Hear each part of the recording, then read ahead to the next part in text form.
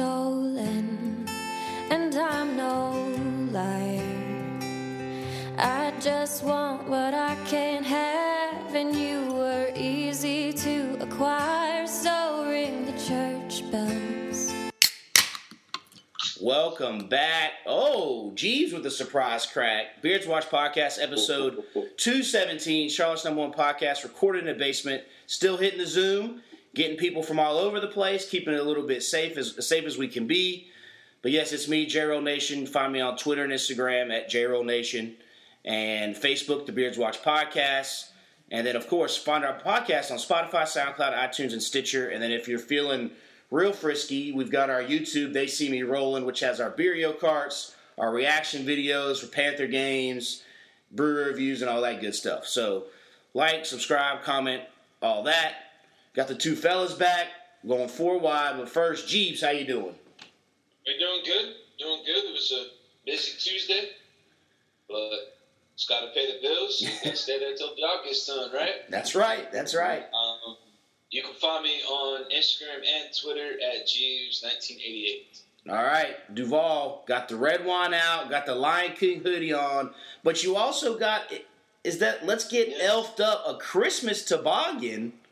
Yes. You're Yeah, man. I'm doing good. I got a lot going on over here. It's the first day of fall, so as a man that enjoys his hoodies, I love wearing the hoodies inside, outside, so y'all can judge me how you want. And also, we've got about 3 months and I think 3 days until Christmas. So get your gifts together, however you're gonna do it. But if you're looking, go ahead. What I was gonna say, so your mom is known for putting up her Christmas tree like Labor Day weekend. Now is she rubbing off on you of now you're wearing Christmas beanies before even we get to October? Listen, man, I am all for Christmas all year. So now there's the difference. So I got so many Christmas socks I've worn in the summertime, in the fall, in the spring, whenever. I'll wear those. Okay. But I have not put anything out Christmas-esque. Now, I do have a wreath that I'm going to put out probably after Halloween or around then, because I'm not a huge Halloween person, but I want to give everybody time to participate in that. But my tree will definitely not go up like my mom did. She had me putting up her tree on my birthday. So not happening. But if you're looking for me, it's Rod vs. Ball on Twitter, just Duvall on Instagram. All right. Our guest today, someone I've known, a friend through a friend. She's went famous on, Vine back in the day. Big Vine star. Then Vine got shut down, but still has over 30,000 Instagram followers.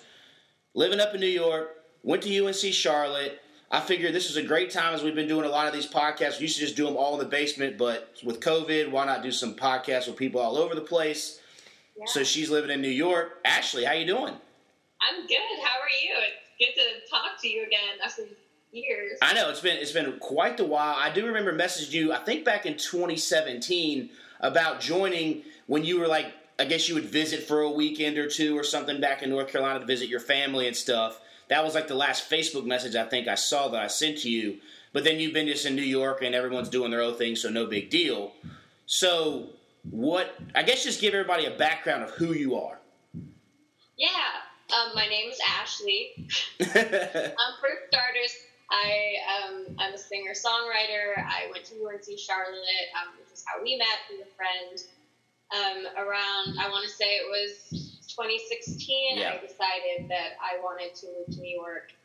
I was doing relatively well on Vine, and they were going to fund, I guess to backtrack a little bit, I had joined a band with 2 other musicians on the app, and Vine was going to fund our first music video, and so we were working closely with them.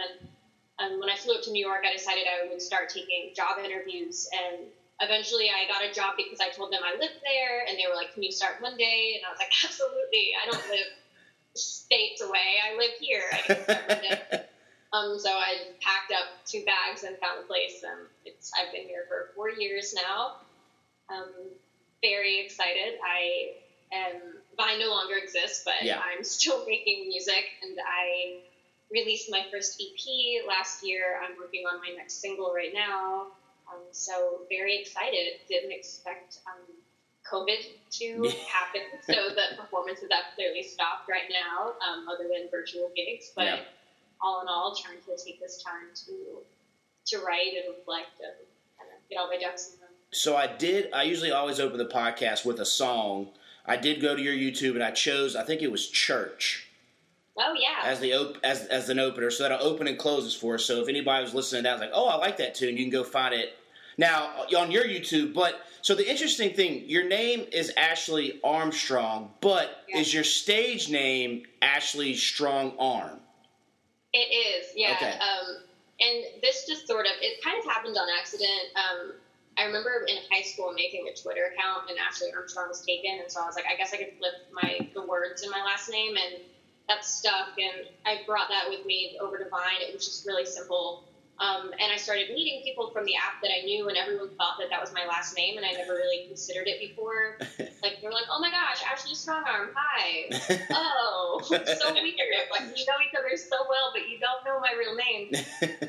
But the more I started thinking about it, the more, like, SEO friendly it seemed, like, searchable. Like, I imagine, like, when I don't have a lot of, like, YouTube followers or subscribers, I mean, but I was like, if someone were to look up Ashley Armstrong, I imagine there's a lot to dig through. There's probably a lot of people with that name, but maybe Strongarm would stand out a bit more. So I sort of just ran with it, and it's been kind of a nice way to have two different worlds, two different pieces of my life coexist. I'd say, like, Ashley Armstrong, like, I work at Revlon during the day. I do social media strategy for a living.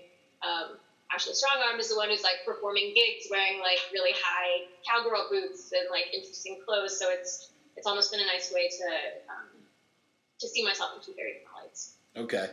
So when you, like you said, you got the Vine and it was going good, what was it like when they decided to, didn't Instagram buy them?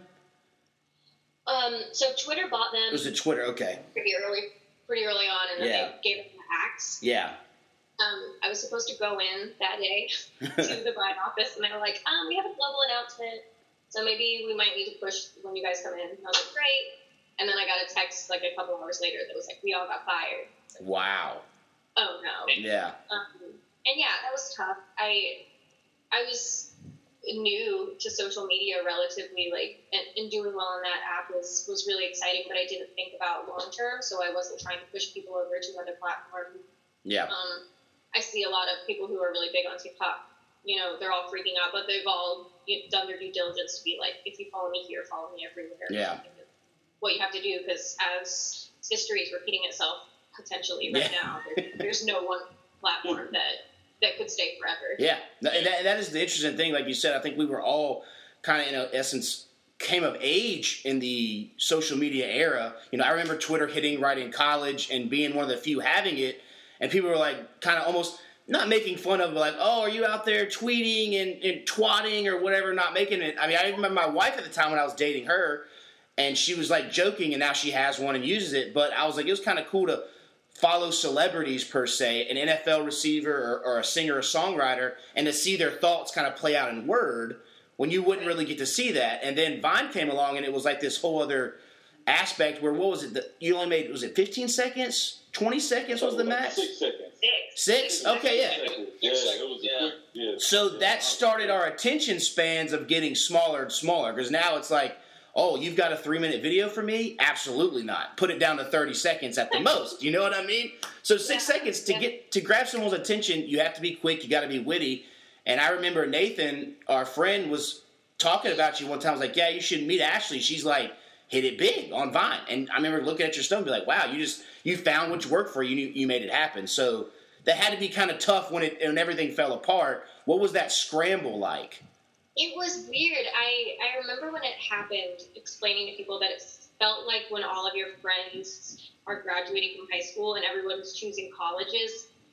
Because, like, I had some friends that were like, yeah, man, like, I guess I'm going to Twitch. And then people were like, oh, man, well, I'll see you later. I'm going to YouTube. And, like, it just felt like everyone was parting ways and choosing these platforms. And even now, like, we're all still really close. And I'm really glad that I met everyone when I did, because I had a group of people that I felt very loved by when I moved to New York, and they're still here. But there was this, like, big umbrella that, like, oh, we're on Vine. flying together. Yeah. Now it's a bit more sporadic. Like, we're focusing more on, full-length songs, which, in the grand scheme of things, I'm hoping is more beneficial than getting good at writing 6-second songs. But, and then some other people are, like, taking off on TikTok. So it was interesting. There was definitely a scramble. It sucked for everybody, because you think, like, oh, surely, like, that audience doesn't just disappear, but it turns out it just literally does. Yeah, it was strange because it disappeared, and then Instagram came out with you could put videos on their platform, and then they did the stories, and then, because they took the stories kind of from Snapchat, and it was a whole different, kind of ordeal there, but, so... and got Reels as a competitor to TikTok. Yeah, it's just so many to try to keep up with. I know. Yeah. And then you got to look at it, too, like, there was a point where, like, Twitter was basically, like, I'm not going to say dead, but, like, nobody was really on Twitter like that, but now you look at it now, it's a lot more buzz on Twitter. I mean, you get more info quicker on Twitter than you would on the newspaper or an alert or something like that. So, you can argue that, I mean, like Twitter could be better than a lot of other things. And I mean, when it first came out, back in when we were in our, like, mid-late colleges, people were really reckless. But now you see it now, you're like, okay, now here we got, it's kind of not the same, but you still get a little bit of recklessness too. So, No, you're right. I mean, if something happens now that I'm like political or anything, like, what's going on? I think, like, I need to open Twitter and find out, because you're going to get the quickest information all the time. Yeah, I mean, that's the same thing to bring it up, like you said, a celebrity's death or something happens. I mean, Kobe Bryant passing away earlier this year or something, like Michael Jackson, you immediately go and you start refreshing and checking the top sites. And it is weird how it used to be you'd either wait till you flip over to the news channel or whatever, but now you're checking those news stations on Twitter, and it is that main source. And sometimes you get got by a fake account, and sometimes it's actually real. But it is just a wide. It is, as you did at Vine, you can connect a lot of people, and it got you to New York, even though the Vine thing kind of failed. But now, like you said earlier, you're writing songs. You've had a couple EPs. What is that process like going through COVID, where, like you said, it's all just digital forms now? I know that is the tipping still there? Are people tipping? Are people tuning in? How is that? I think it really varies per person. I've seen a lot of people live stream and put their Venmo as a pinned comment that you can tip them. I haven't done that, but one time I did perform with my brother when he was in town, and, like, someone just happened to, like, Venmo money. They were like, this is just, like, you guys did a great job, and that was really kind. For me, it's been a really interesting balance. It's something I'm still trying to get a hold of, to be completely transparent, because before COVID happened, the EP release was complete. I think December 13th was the final song. I've been slowly rolling them out. I was starting to really perform for the first time. I was in a really good routine with, like, a band that was playing for me that would also perform, so we would get on the same bill, and it just felt like the momentum was really growing, and it felt like I was finally taking this offline and going out into the bars and into the venues, and that was super exciting. And then, you think, like, nothing can stop this, and then it turns out that's completely wrong, because now the only thing you can do is online, which is ironic, I guess. But it's tough because, at first I gave myself a really hard time because I wasn't writing right away. I was like, I write when I'm sad, and, like, what could be more sad than, like, what's happening right now? But I think that there must be, like, some kind of valley or canyon, like, maybe when it gets too heavy, it's hard to be super creative when, you're really concerned for your friends and your family and, the well-being of everybody. So it's hard to write about that because that's heavy, but it's hard to write about anything else because it doesn't feel as pressing. Yeah. So I went through that for a bit. I decided to stop being so hard on myself and just start, like, playing covers again, like, learning new chords, just listening to a lot of music and just diving into, like, my day job for a while. And luckily, I'd say probably a couple of weeks ago, it just sort of started coming back where I wanted to sing again. And from there, it feels like a dam just burst, and now I'm writing a lot. And luckily, I already had something written that I really wanted to work on for an upcoming single, so that was already in the works. But I think had that not been underway, before all of this started, it would have really prolonged that, because it's hard to find your voice right now when you're just trying to make it, day to day. Yeah. So it sounds like, did you go into a little bit of like a depression and closed off there? I mean, being in New York had to be a little tougher. I mean, where exactly are you in New York? What could you kind of do to go out and get something, or was it all delivery? I mean, that would be tough in itself. Yeah, it was tough, and it's still really weird. I'm lucky to live in a place where everyone's been really respectful of the mask mandate and social distancing, and the bars and the restaurants here. I was just so impressed by how quickly everybody built outdoor spaces. It was just so scrappy and like whatever they had on hand, and that's really cool to see. It's very post-apocalyptic, but cool at the same time, depending on how you want to look at it. Yeah. But yeah, like there was no more taking a train. Going to work was absolutely not an option. Walking outside felt weird because it felt weird being around that many people, and it still kind of does. So I'd say the first month or so, I was just in this room, like afraid to go to the grocery store. Like when which is just around the corner, that'd be the only place I would go when I had gloves and a mask on, and I'd come back and wash my face and my hands. And, in the very beginning, not knowing how people contracted COVID, I was super scared of being immunocompromised. So I think that also had something to do with just the wall coming up creatively, because it was just like, I've never been in a position where I think I'm in this much danger. I don't know if anyone has ever felt like, there's this airborne illness that we don't understand what it is. And I was trying to get treatments, and that was scary as well. And I was being told I might not be able to get my IV infusions, which was wild. So it was just a lot going on. I don't know if I fully answered that question. I rambled a little bit. Well, that's also something I've noticed in your social media. You're very forefront with your immunocompromised. It's not. Is it a disease or is it a disorder? How do you categorize it? Yeah. So I have Crohn's disease. That's right. Okay. But I take an immunosuppressant. I get an IV infusion every 6 weeks for about 2 hours, and my issue is that my immune system attacks my stomach when it doesn't need to, which causes all sorts of complications. And the only way to really stop it is to weaken my immune system, which of course right now is just the one thing we don't want to have.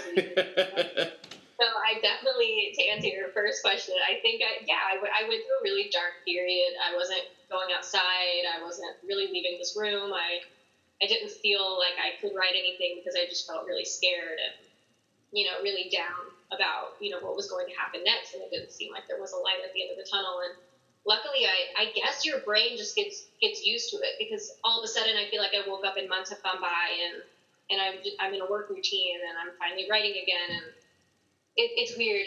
I guess this is what you can become normal. Yeah, I do understand that feeling of, I feel like March 15th was just last week, and I also feel like it feels like it's been 3 years since we've been normal. It's weird. I agree with you on that. But how did you, I guess, climb yourself out of that funk? You said it kind of a switch just flipped, or what was it? Because I know we kind of all at some point kind of got in that way, because it felt like doom and gloom. It felt like The Walking Dead at the very beginning, if you've ever seen that, where it was just like, can you go out? And then if you did go out, there were people yelling at you for going out if you were just trying to get some bananas or some groceries. And then it was like, do this, don't do this. Well, now you can do this, but you can't do this. And it's just like, how did you crawl out of that? It was definitely, I wish I could say it was a flip, like a switch that flipped, but it was very slow. And I was also a really slow descent into the dark place. I was like, oh, this is so crazy, but a couple weeks, because I don't think you can even fathom this until it happens. I know I would never. If someone had told me this time last year, there's going to be an airborne illness, you're going to wear masks everywhere, I'd be like, you're wearing a tinfoil hat. I don't think that's possible. And, and here we are, and it's real. But yeah, the slow realization that this was long-term definitely slid me into, a place where I was just sad and feeling overwhelmed. And I think the only thing that got me out of it was just doing the same routine again and again, and it just starting to feel okay, instead of being like, oh my gosh, I can't believe I have to go outside with the mask. It was like, oh, look at this mask is great, and it matches this outfit, and I'm going to wear this at the grocery store, and finding that little thing, or oh my gosh, I can't believe I work from home, to, okay, well, I'm going to foster 2 cats if I'm sitting here, and then that's being the thing. So it was just slowly finding silver linings until looking at those became a little bit more normal than being like, what the fuck is going on outside. Yeah, I think the silver linings has definitely been my biggest takeaway from this is there's been so much that's kind of been taken away or adjusted to a new lifestyle. And it has been wild to me to see how many people are so upset about having put a piece of cloth on their face. Yeah. When in all reality, it's not that big of a deal. I mean, I look at it as just, like you said, another accessory to the wardrobe. Now, especially with it getting cooler, it can only really help you by keeping, and I actually look at it as, I mean, we've all been at that station where you go into work and that person next to you is just coughing and a sneezing and a nasty, and you're just like, yo, man, it's, so I yes, exactly. So I kind of appreciate. Stay home.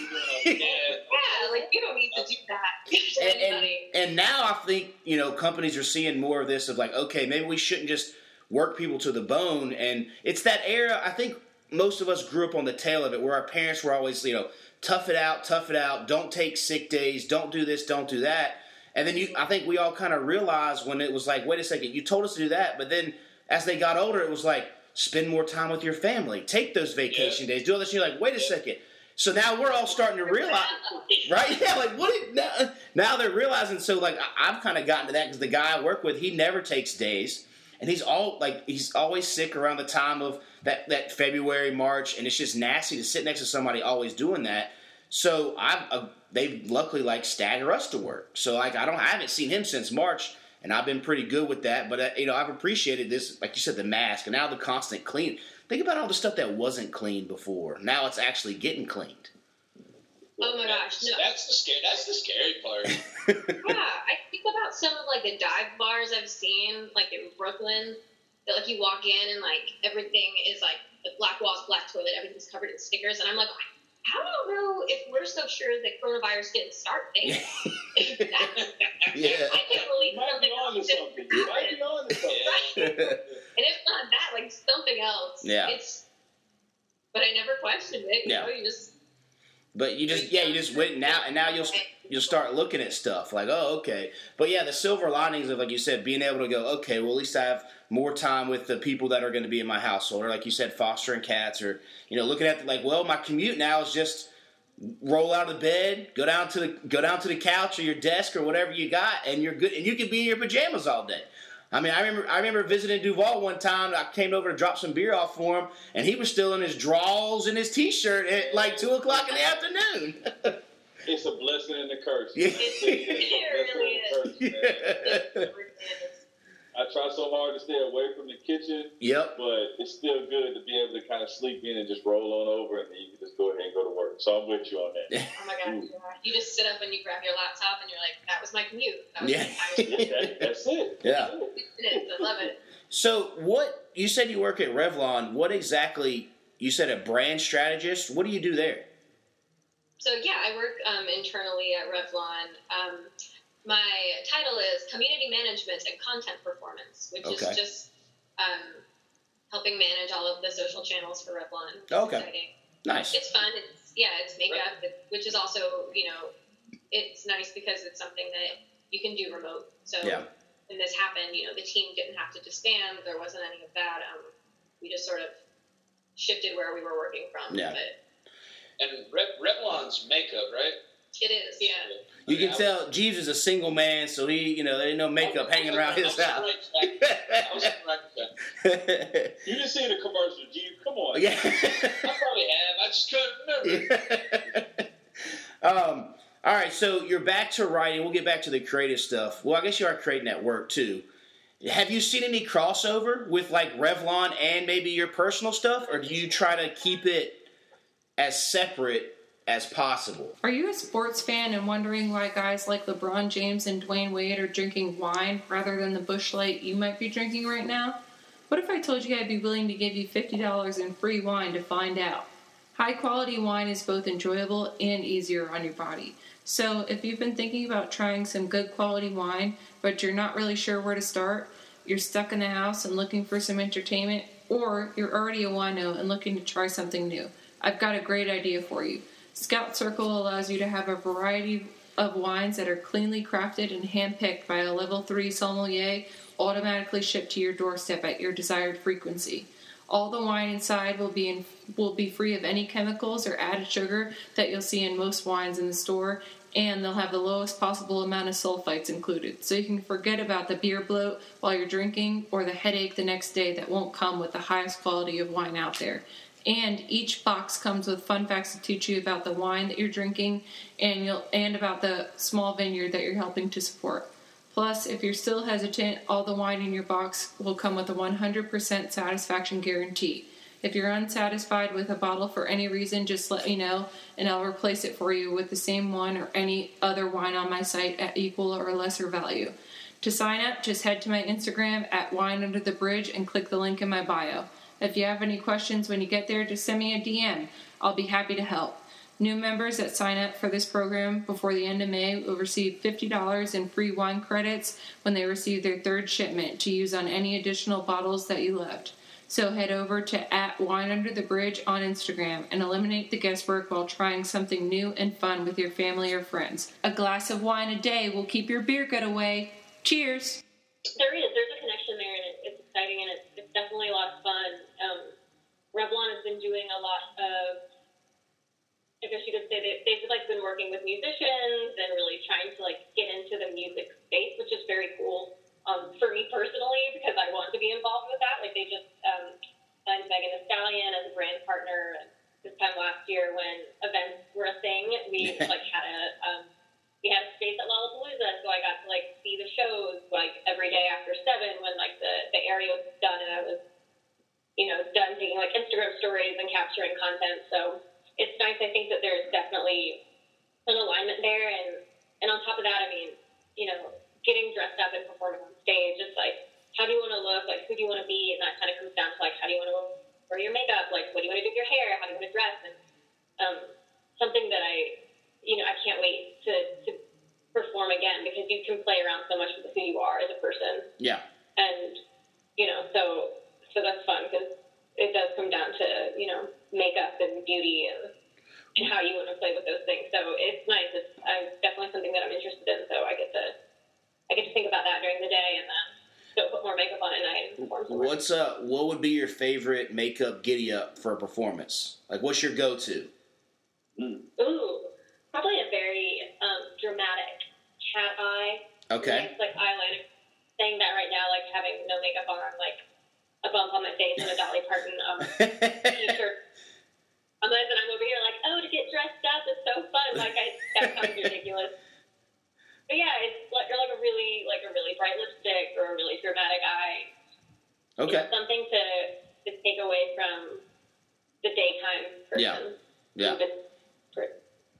All right, Duvall has informed me he's got some questions. So Duvall, I'm gonna let you fire away. I've got one, and this is something I'm gonna really make you pick your brain, Ashley. So from an artist standpoint, and I know how difficult it is and the challenges you face, but what is one of the worst advice you've gotten trying to be an artist, and the best advice you've gotten trying to be an artist? Oh, okay. Ooh. All right. This is interesting. The worst and the best advice. Mm-hmm. Okay. Let me think if I can find the worst. I wouldn't say, well, yeah, I guess this kind of still counts. It wasn't given to me like if I could give you a piece of advice, but it was a mindset that someone I was with was saying as if it were truth, and I was just like, this could not be more like harmful to a band or like a musician, and it just really blew my mind and stuck with me, and I still think about it sometimes. I was performing at a music festival in Montauk, and it was really cool because all of the other artists there were New York based, and we had 9 shows over the weekend, which is a lot, but it's still, they're hour-long gigs that you have the rest of the weekend to meet other musicians, see other shows, and I was really excited about networking and just connecting, and even if I didn't meet the band, just going and checking them out. And one of the people that I was with, or both of the people that I was with, they were like, we're not here for anyone else. Like, we're here for ourselves. So I was like, do you want to go see a show? And, that to me seemed like just a terrible piece of advice, or terrible mindset to have, like, to be like, I'm not here for other musicians. Like, I think artists supporting artists that just makes sense in its own right, but also you have an opportunity where a group of people, like-minded people, are gathering and like showing off their skills, and you could really learn something or meet something. So I ended up going out and seeing some of these performances myself, and I made some friends that I still see to this day, and I'm still going to their shows and they're coming to mine.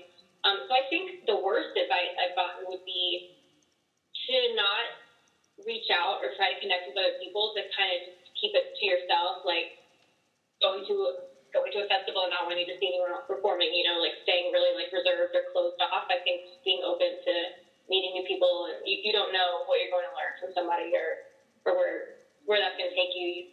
An amazing opportunity to be around the corner, and you just need to talk to the right person, or so I would say that while it wasn't given like advice per se, would be, I'm going to still count it as advice. That's the worst one for me. I get it, Yeah. I don't super agree with that mindset. The best advice I've ever received. Okay. This is one of them, and it's kind of a can of worms, so it's fine. It's fine. I'm gonna go with it anyways. To have everyone sign invoices when you're working with people. I ended up having to take someone to court in order to get the CP out, and it was a really complicated and really drawn-out process. And essentially what happened was I had agreed to work with someone, and they were like, you can pay me this amount, I'll produce this for you, and we were close, and I thought that was a good idea, and everyone, like, it's literally a tale as old as time, like, don't work with an ex, and I was like, we're gonna a producer, and so I paid the money up front, and, like, the very first meeting was just really uncomfortable and really weird, and, like, not good. It just didn't feel right, and I wasn't very happy with what was going on. It was very, like, let's talk about us. I was like, let's make this album. I'm, like, paying you for this. And so from there, he tried to get me to sign a contract that would have given him creative control of the album so that I wouldn't have final say in the way that things were produced or really organized at all. And so I said no and found someone else, and he had signed it, and I paid him, so I was like, I just need the money back. He signed an F-30 to give it back to me, and he dropped off the face of the earth when it was due. And it took 7 months and small claims court, and then him thinking that, like, charges were pressed in order to get the money back so that I could pay someone else to produce the EP. And it was the worst. But had he not signed that small piece of paper, I wouldn't have ever gotten it back from him. He could have just left, and that's super scary. So I guess I have a paper trail. That's not super exciting. But things can get so tricky, and you're working with so many people, like, depending on, like, whether it's the arrangement or who's mixing it or who's mastering it, and it's still, you invest so much money in that, and so much time, and so it's scary to think that, like, things could go off the rails really quickly. So definitely best to keep yourself safe and try to have a business mindset to it as well. Cover your ass. Cover your ass. Okay.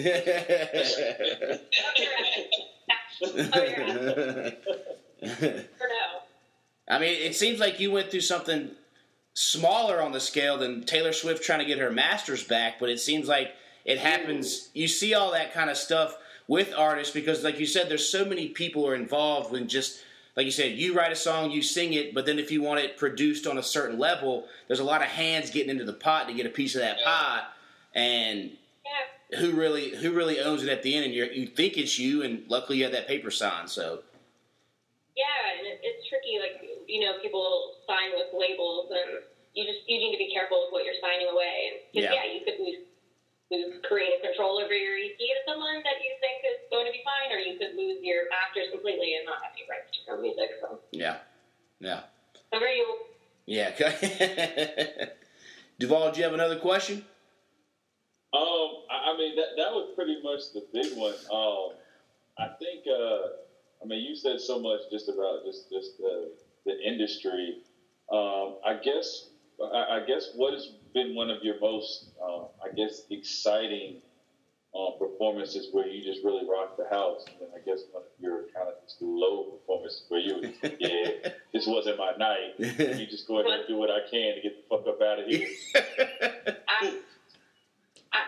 My favorite performance, there's a venue in New York that's definitely one of my favorite venues. It's called Mercury Lounge, and when I first moved here, I didn't know anyone except for people that I knew on Vine, and I was living in Queens because it was the first place I found to start a random job on a Monday. And I really wanted to go see a band that I used to see a lot in Charlotte. I wanted to go see Susto, and so I decided I would go by myself to some place called Mercury Lounge, and it was the perfect size. It still felt intimate and small, but it also felt very big. And I just stood at the very front and like sang everything back to them, and they're probably like, "Who the fuck is this? Like sitting all by herself at the front of the stage, like damn girl." But it was awesome, and I was like, man, I really hope I can perform on that stage one day. And so it was super surreal to get to perform on that stage 2 years later.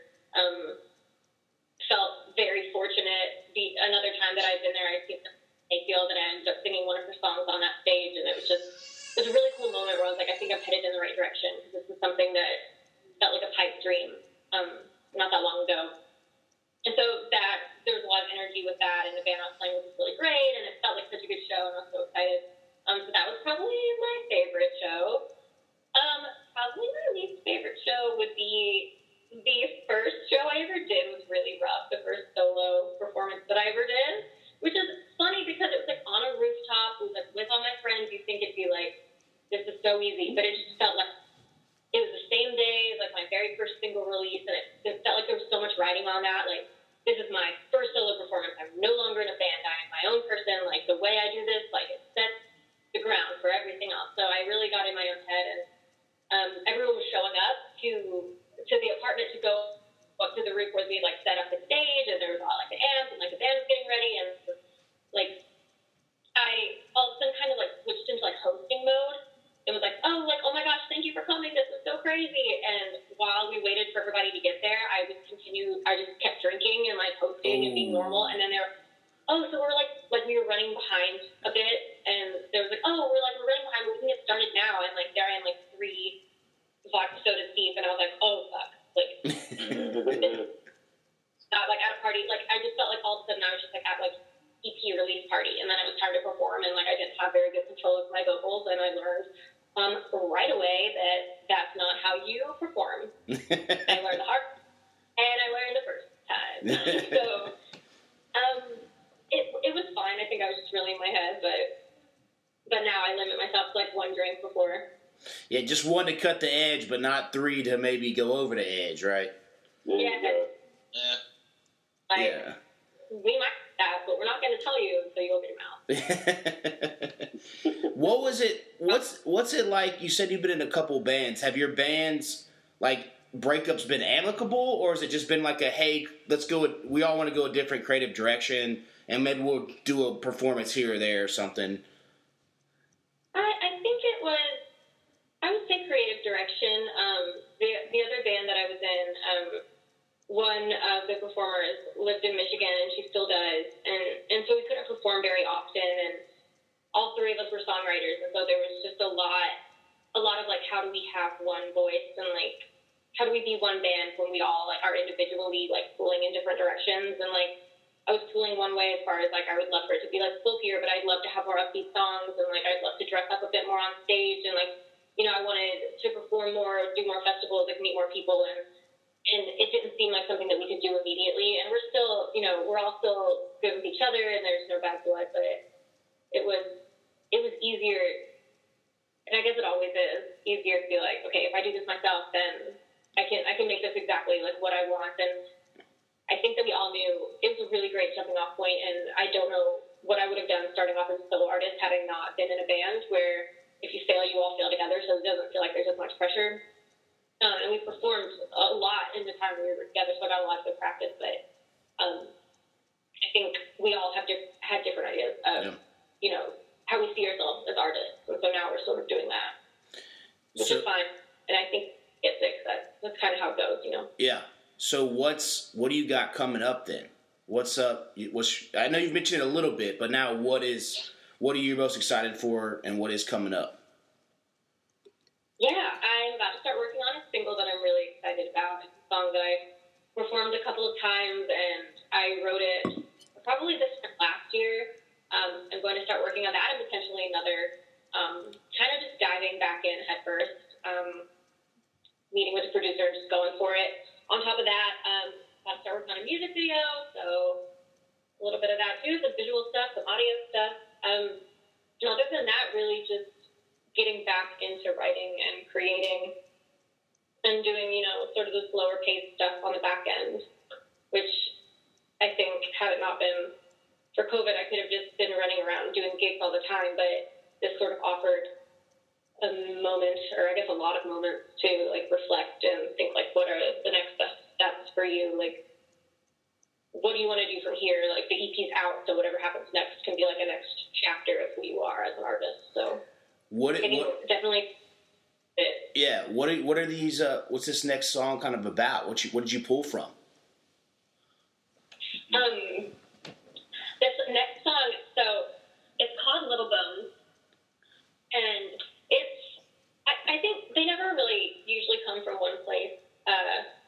It comes from a couple of things, but was most inspired by like being with someone that I knew wasn't being honest with me. And it just knowing that, like, if you went digging, like, you would dig up some skeletons. And so it's just sort of about that.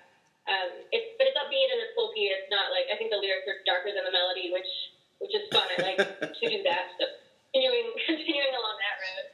Yeah, just knowing you can't trust someone, and it's more of, like, a past tense, like, their relationship has already ended, but just being like, what would you find if you, like, looked under their floorboards, sort of song. Okay. So what would you describe your genre of music? You took my question. Oh, I'm sorry. Go ahead, Jake. Go ahead. You got there before I could. That's tough. I feel like I always answer this differently every time. Every time I think about it, I'm like, no, this is kind of like folk pop, and then I'm like, this is indie folk, and that's another reason that I was kind of thankful for this time to sit down and be like, what do I want to be? And like, this next song is going to be a bit folkier than the others. So they always have like a touch of that, but I want to lean more in that direction, whether that's like having some mandolin or some banjo or like some slide guitar, just something to make it a bit folkier.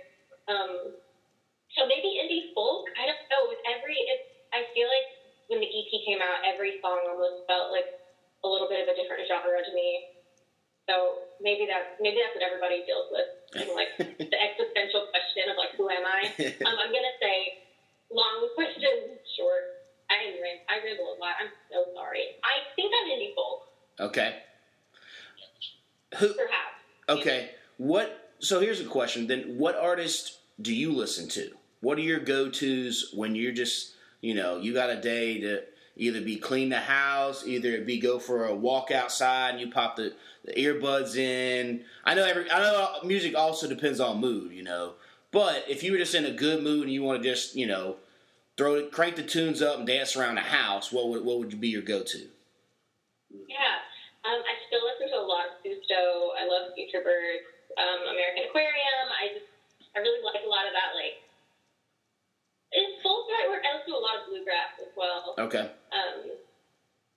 So, like, this time last year, I was, like, with my brother at Delfest, like, back when music festivals were a thing, and that was our, like, annual trip to take, so, like, Ghost of Paul Revere, or The Steel Drivers, or Leftover Salmon, lots of very bluegrassy things, but when I'm pulling for, like, inspiration, or who I think I align more with, I listen to more, like, old country. I'll listen to, like, Patsy Cline, or I'll listen to this current artist, like Jessica Lee Mayfield, like someone like that, a little bit more, like, songwriter focused.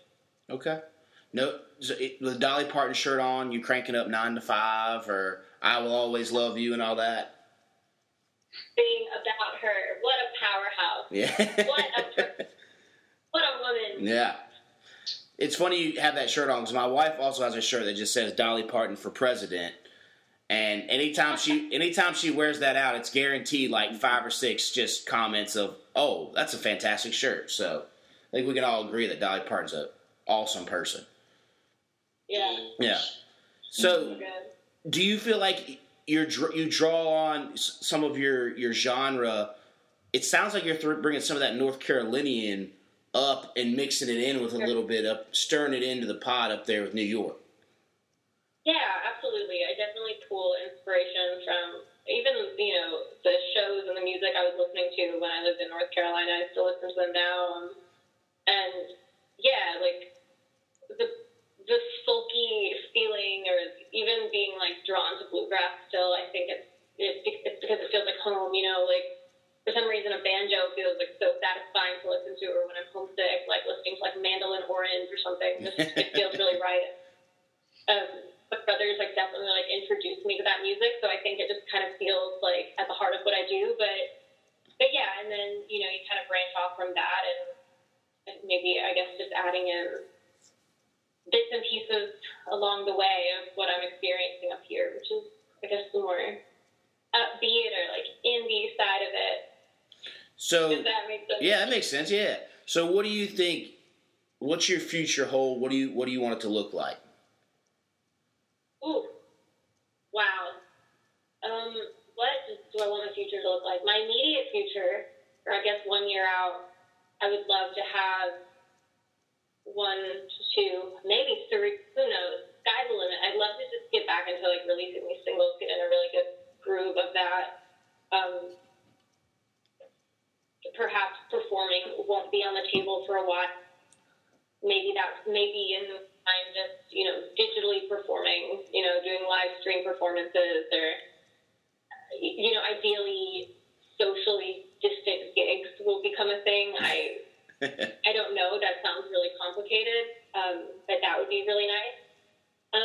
In the long run, I'd love to be playing bigger venues, getting into festivals.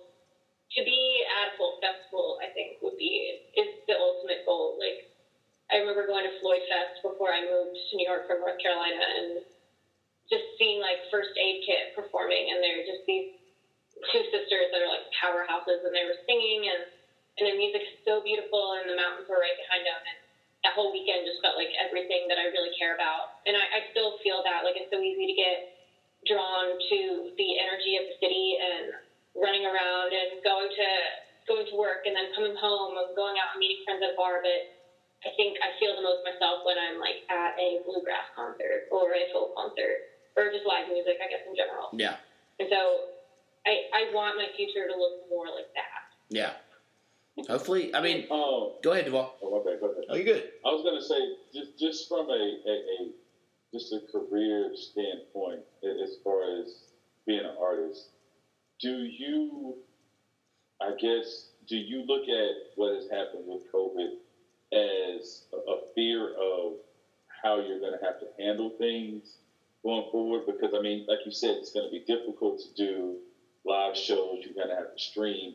Or do you look at it as a challenge that you're willing to accept, and maybe you have to kind of think outside the box and really find another way to get to your fans and really kind of still be able to put your music out there and really kind of let your voice be heard? It's definitely both.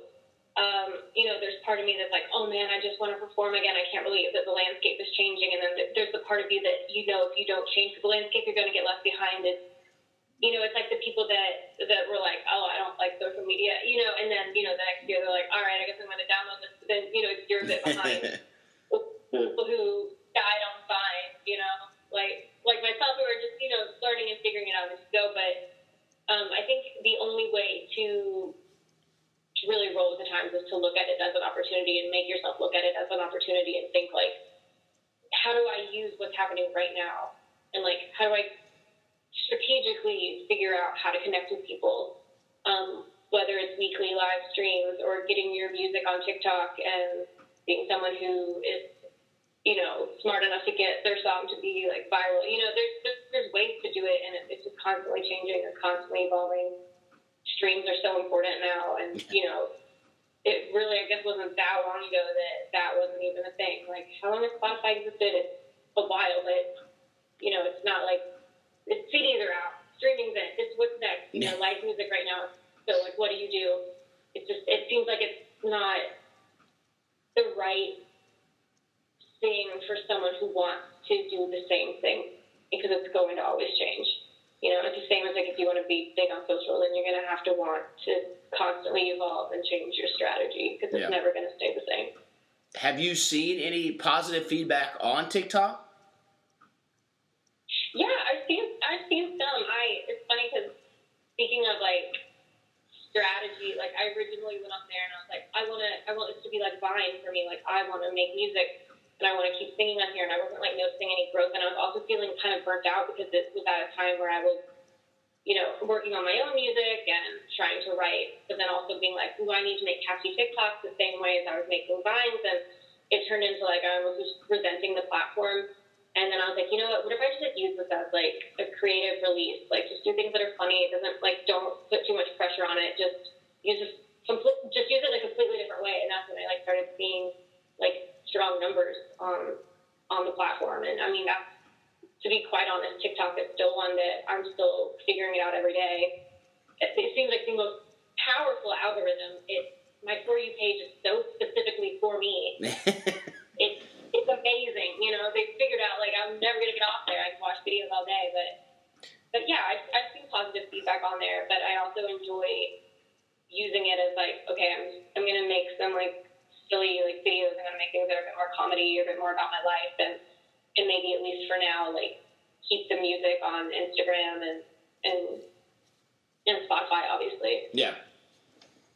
So, where would people, if they wanted to find your music, find it? On Spotify? Yeah, they can find it on Spotify under Ashley Strongarm.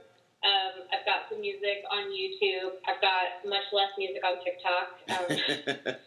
It's on Instagram as well. But yeah, I'd say that Spotify is really the main place where the most produced version of myself would be, whereas Instagram is a bit more like I'm trying to constantly do like behind the scenes stories or just like posting covers or, you know, things that I'm writing in the moment. But it's less rehearsed, which I like, but for a full-length song, it wouldn't be quite there.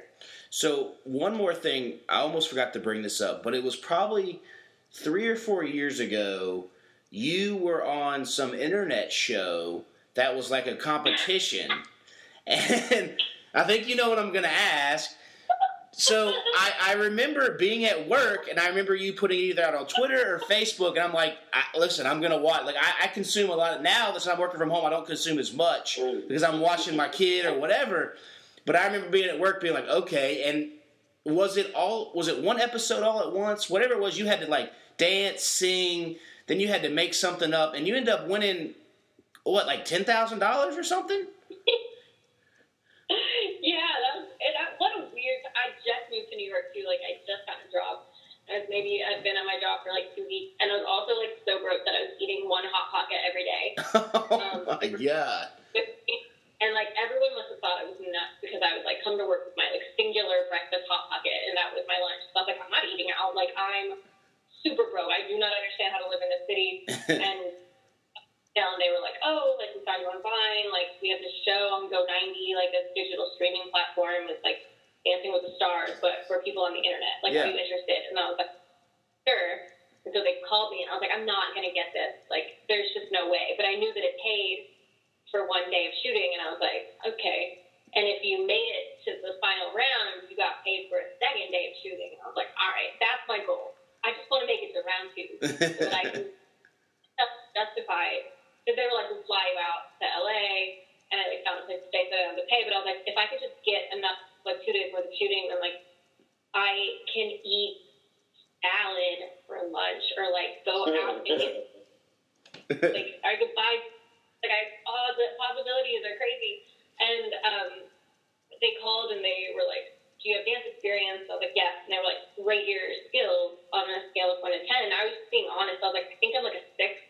Like, my turnout's not great. I was never good at ballet, but I was probably, like, thinking about it more that way. And so I got there, and there was only 4 of us, and I think I was the only person who had, like, danced previously. So that was a lot of fun, and I had a really good time. And I got to make it to the second round. So I got the second day of getting paid, but then I won, which was quite a surprise. And I wish I could say I did something really cool with the money, but I put 90% of it on my student loans so that I could pay them off the next year. There it is. Hey. Smart. That's smart. Yeah. Yeah. I honestly think if I did this show now and I made that money and I had student loans, I'd have been like, fuck this. I've got money. Wow. Like, what do I want? Like, I got to get some. I got to do one cool thing. But I think I was just so broke that it was like, this is fake money. Yeah. Like, my mom was like, don't look at it. Just put it. I was like, fine. It's not real anyway. That's true. Yeah, because it was... Yeah, it's like money you never thought you were going to have, and now it's like, well, since I've got it here, let's go ahead and knock this bill down. Yeah. Yeah, they're like, oh, and I was like, I guess I'm going to give it to the government.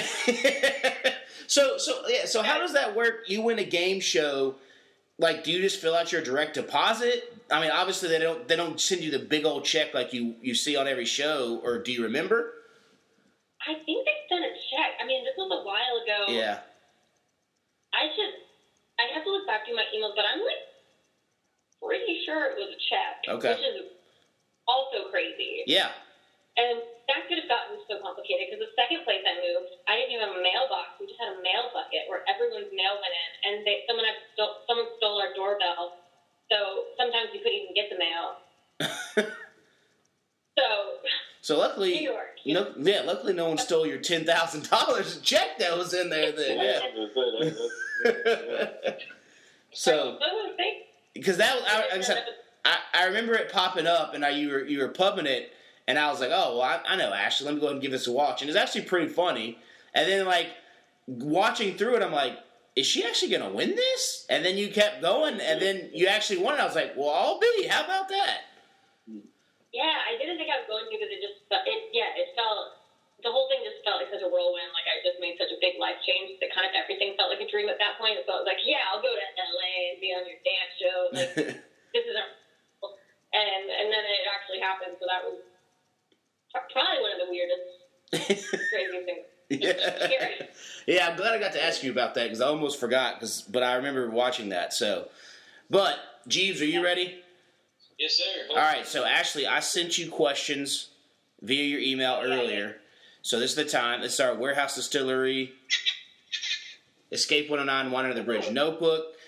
So Ashley, you just pick a question. Go through there. You don't have to pick it too fast, but just let us know when you pick one. While you're doing that, we'll do our update of our Pick'em Top 10. Big movement. I don't know if y'all saw. Did you see that it was all favorites who won except for Monday Night Football? Hey, if all favorites fucks around and wins the whole thing, what are you gonna do, dog? That's all I want to know. I guess it'll just sit here in the basement. So we'll give it the second place. But I've never seen that. I've never seen that before. Where literally 15 out of the 16 games were all favorites. So that was crazy. I think what the factor is you got to think about the home field advantage. You really don't necessarily have that as much as you would before. Yeah. So it's really an even playing field where it doesn't matter. It's more like a neutral site wherever you go. But like we were talking about Sunday, you're really not going to see the scores until we get to like week 5 because you get to drop your 2 lowest. So now it's just based off. Like for me, I went 12-4 both weeks. To me, if I can go 12-4 every week, I'm pretty good. But when you got other people, listen, most people went 15 this week or 14, but their last week was 8. So in theory, I'm still in front of them because I still have 24 points and they only have like 18. So, but it's not gonna. But because it drops your lowest score, it's just gonna base off your highest one of the time. So, but right now, top 10, all favorites first, Lurs the second, my cousin's third, Stevie C fourth, Eddie Hutto fifth, Paris sixth, Jesse 7th, Frosty 8th, Chris Mike in 9th, Cosby 10th, Duvall you're 13th, I'm 22nd, and Jeebs you're 24th. So, but I think I think it'll again. It's just it's gonna up and down to at least week 5 or 6. Then it'll start stemming out, and it won't be as many big jumps, but you can still see some movement. So, but yeah, I mean that was just wild. I hadn't seen last week. It went even. All favorites and underdogs were 8 and 8. They split right down the middle. This year it went 15. This week it went 15-1. It depends on the week, man. It's week to week. That's just like the NFL and any other thing is week to week. So we'll see what happens. Yeah. But yeah, that was quite the interesting thing when I logged on this morning. I was really, really surprised that, and literally, if New Orleans would have won, it would have been a straight 16 sweep. That's crazy. I know. And then you'll also talk about the game last night. Yeah, that was. Yeah, I mean, but we've been talking about Breeze being washed for a while now. I'm not ready to bury him because Michael Thomas was out, but I mean, his shoulder got to be about donezo. And listen, he ain't got too much longer to throw the damn 20-yard outs. No, he ain't got too much longer to throw them. Nope. That's why he's saying. That's why he's claiming that this is going to be his last year. Yeah, this is it. I honestly think he may have retired, but then when he heard Tom Brady was coming down there, he was like, "Oh, yeah, let me run this one time." So, and the Saints weren't doing what the Chargers were doing, Rivers, and letting him walk regardless. They were going to take him back if he wanted to be back. So, true. Exactly. You found you one, Ashley? Oh, these are all there's some wild questions on here. Oh yeah, it can get funky. Okay, I'm not gonna answer this one, but I can't. Oh man, I'm gagging at to take a shot of Porta John juice after an hour at a NASCAR race. Please don't act up. Please, I ain't even seen it, and that sounds bad. Porta John juice, I'm good. Oh, that kills me.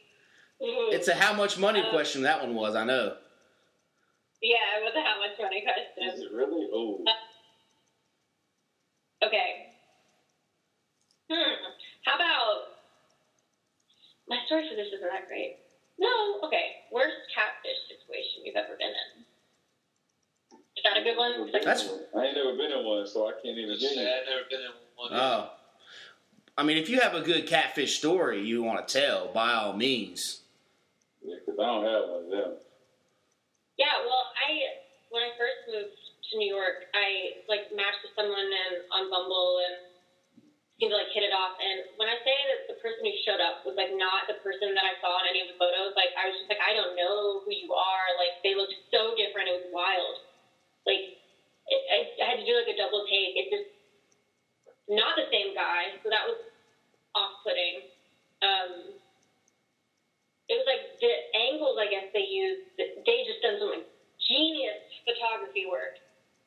And we were going to a concert, and it just turned out, even though we had great conversation, we had nothing in common in person. And so I had suggested we go see Dead Man Winter, who was the lead singer of Trampled by Turtles, his other band. And when I was there, I was having a great time and forgot I was on a date. And at one point turned around and was who the fuck are you? And I was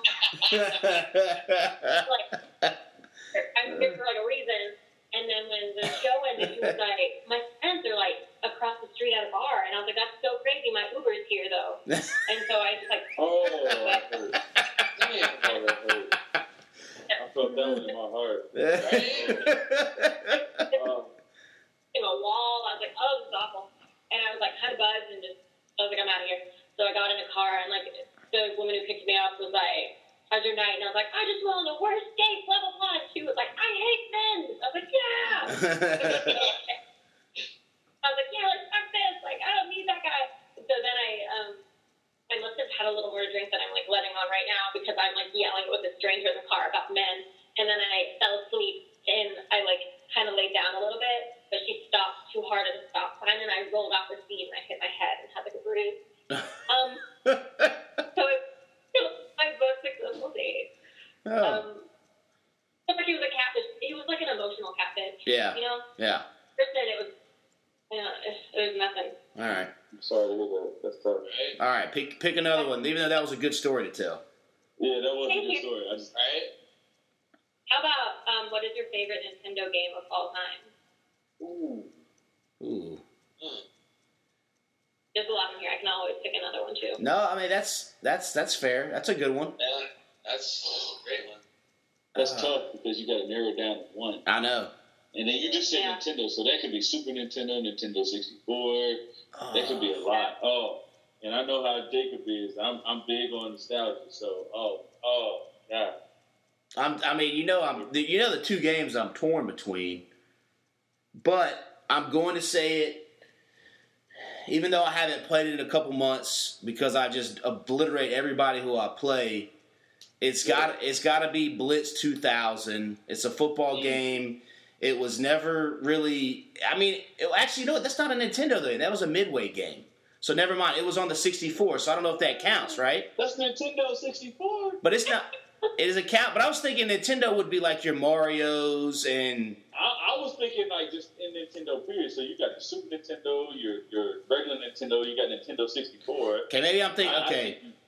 I was thinking now as I talk about it, it wasn't made by Nintendo though it was on the system. Okay. But if we're going by the system, I'll go Blitz. But if we're going by Nintendo that's made through the Nintendo company, then I'd have to go Mario Kart would be mine. Ooh, that's a good one. Just because we do our Mario Kart races that we put on our YouTube now that have been fun for the past year or so. We actually, when we had people come over to the podcast in the basement, we would play a round of Mario Kart before just to get everybody loose. You know, nothing like chugging a beer real fast to get everyone just loose, ready to talk on the podcast. So that would probably be it, just because it's such a social game to where I feel like even if you're not that good at it, you can still play it. And now that we're adults, we do Beerio. But even if you're just playing regular, I mean, be it the 64, the Super Nintendo, all the way up to the Switch, I still feel like it's a game you can sit around, have some beers or some sodas or socialize and just talk trash and in a good-mannered way. Yeah. So. I mean, that's the only way I could handle Rainbow Road. Yeah. If I've been drinking. Yeah. Yeah. All right. What you got? I was thinking like Super Mario, like the trilogy of Super Mario, 1, 2, and 3. Just because you can become Fire Mario, throw out like fireballs. You can grow. It could be Big Mario, and it was more like an adventure game. Not necessarily as an adventure game, but you had to do you can hit so many boxes and like jump up in the air where they couldn't even see the box and still get coins and stuff like that. Try to get the coin record. But yeah, I was going to Super Mario. All right. You got Duvall? I would say, and like I said, I'm going off the grid because I'm just thinking back just to the games that I was a diehard fan of. So Super Nintendo, I'm going off the grid, was Aladdin. So I played Aladdin really heavy on Super Nintendo. Especially with the red carpet, that last stage where you had to like go through the fire. Yeah, I remember I played it yesterday. Oh, yes. that's just such a memory in my brain. I remember that. Yeah, exactly. See? Yeah. Pressure. And then my second game, which is a game that Jacob probably wouldn't play with, but he's always mad because he's always a runner. So it's Madden 2001 because it has Eddie George on the cover. And I remember that on Nintendo 64. So listen, Duvall, I have it down here in the basement. You can come take the L any day you want. Listen, man. Okay, all right. keep that same energy next time we have a basement. Okay. I will. We'll bust it out. Okay. All right, Ashley, what you got? I think my final answer is Banjo-Kazooie. Ooh, that is Oh, good. shit. Yeah. Right? Whoa. That was a good game. So good, and I would have to use my brother to help me through some of the levels. Do you remember when there's a big metal shark in one of the levels, and you have to get inside of it and have rotating fans?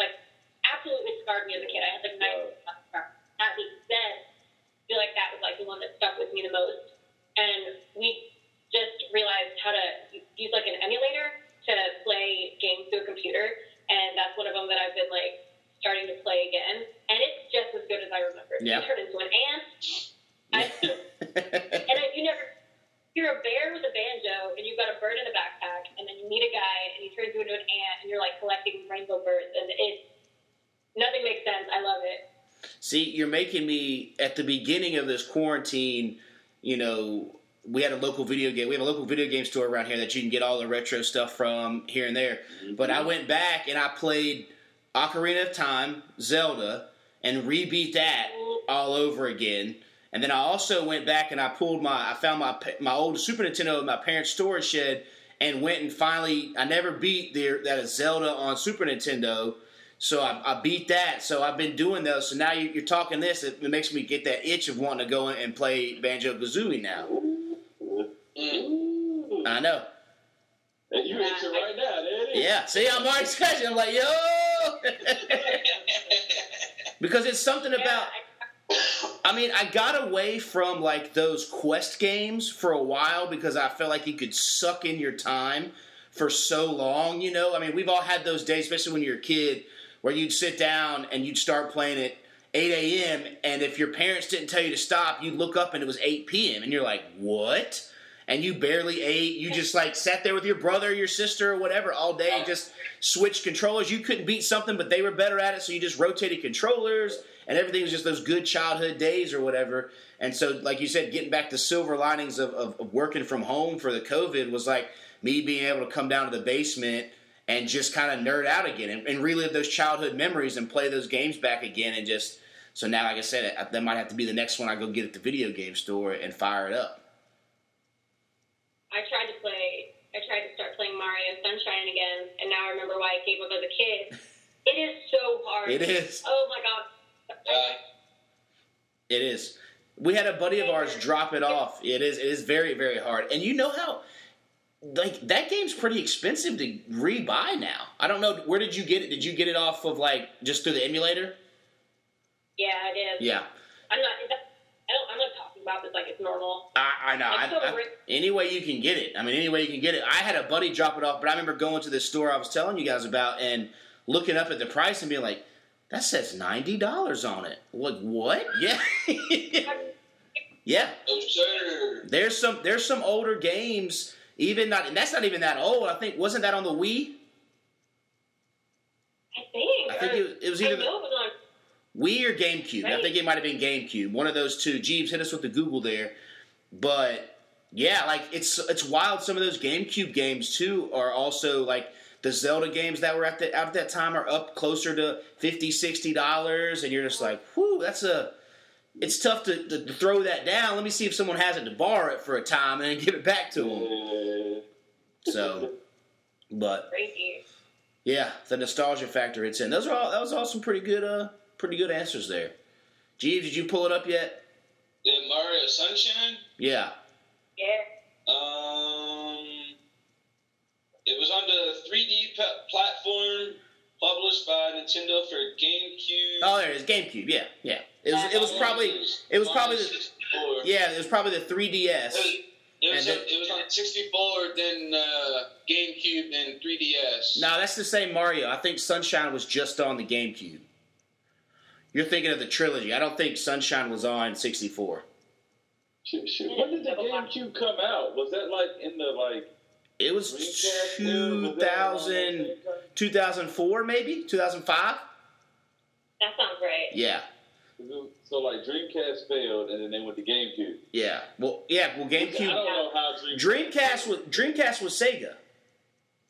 Yeah, it was. Nintendo went from. I thought Dreamcast was good. It was. It just came out the wrong time when PS1 hit.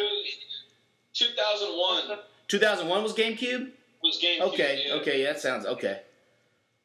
Because that was Xbox. Yeah. So, all right. Yeah. All right, well, Ashley, any final words, final thoughts? Just that I hope you guys stay safe and are happy in quarantine. Hope you find all the silver linings, everyone that's listening to this, instead of the big storm clouds that feel to be more prominent. And if you ever feel like listening to music, I know a girl named Ashley Strongarm, and she's available on Spotify. I think that's my sign off. All right. And you also will be, like, if someone paid you to write a jingle for them, would you consider that? Yes, I would. Working on it right now. My first ever, just like one-off bit of a song. It was an unexpected request, and for some reason, it's filling me with fear because it's simpler than a song, which makes it. I'm freaking out. So I'll keep you guys posted on about how that Okay. goes. So she's writing a jingle for someone's son's birthday. Working on it. And it's just like, it's such a sweet and simple concept to the point that I'm like, this is beyond me. Yeah. If they were to be like, right, complicated, I'd be like, cool. But they're like, it's my sweet son. I'm like, fuck. Yeah, all right. So, Listen, this is just a start, because the next thing you know, you're going to be writing jingles just like Baloney. My Baloney has a first name. Before you know it, you're going to be really big. So, like you know what? This is the start. I'm all for it. I just want you, when you blow up and you're making things about, I'm not saying Baloney per se, but I'm just using that as an example. But anyway. Yeah, I'll throw it out there. If you ever just like have a creative block and you want to write a jingle for our intro to our Burial Cart races that we put on YouTube, by all means have at it. You know, we just use a couple random tunes that actually a buddy of ours sends us just stuff he mixes. But if you ever just want to write something funny about me hitting Duvall with a red shell and him losing, going from first to fourth, then, you know, by all means, you know, so. You first should laugh, Ricky Bobby. All right. Well, I appreciate all y'all stopping through. Stay after I hit stop so we can take a quick photo for the Instagram. But yeah, Ashley, thanks for stopping in, and we hope you stay safe up there.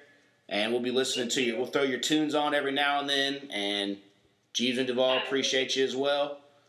Always. Yeah. The new stuff that comes out. Absolutely. This year. Absolutely. And Duvall, man, how do we end the podcast? Peace. Feeling guilty, we never hate the same.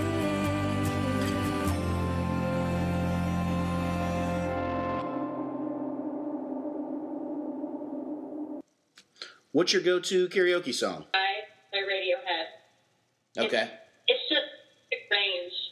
It's like it hits a note that it's like, wow, but it's actually not a hard note. It just escalates just right. It's good. You ever need one to just trick people? Okay. It's a good trick people into thinking you're hitting an impressive note, but you're not. Okay. See, I like to stand with the Travis Tritt, Great Day to Be Alive, but I really do enjoy, if you talk about getting emotion and feels, I feel like you've never really done karaoke in the South and sung country music if you haven't done Picture and you duetted with another lady, Sheryl Crow and Kid Rock, Picture. I just feel like that hits Saeed's, the clientele in Saeed's. It's just, you get everybody just juices flowing there. You know, people are crying, so. That's a good one. Yeah. I forgot about that song. Yeah, it's my, whenever we have like a bad, like when the Panthers lost the Super Bowl a couple years ago, we just crank up sad music after the game, and that's always my go-to, just like, you know, living my life in a slow hell. What a great line to just start off a song. So. Yeah. Very true. So,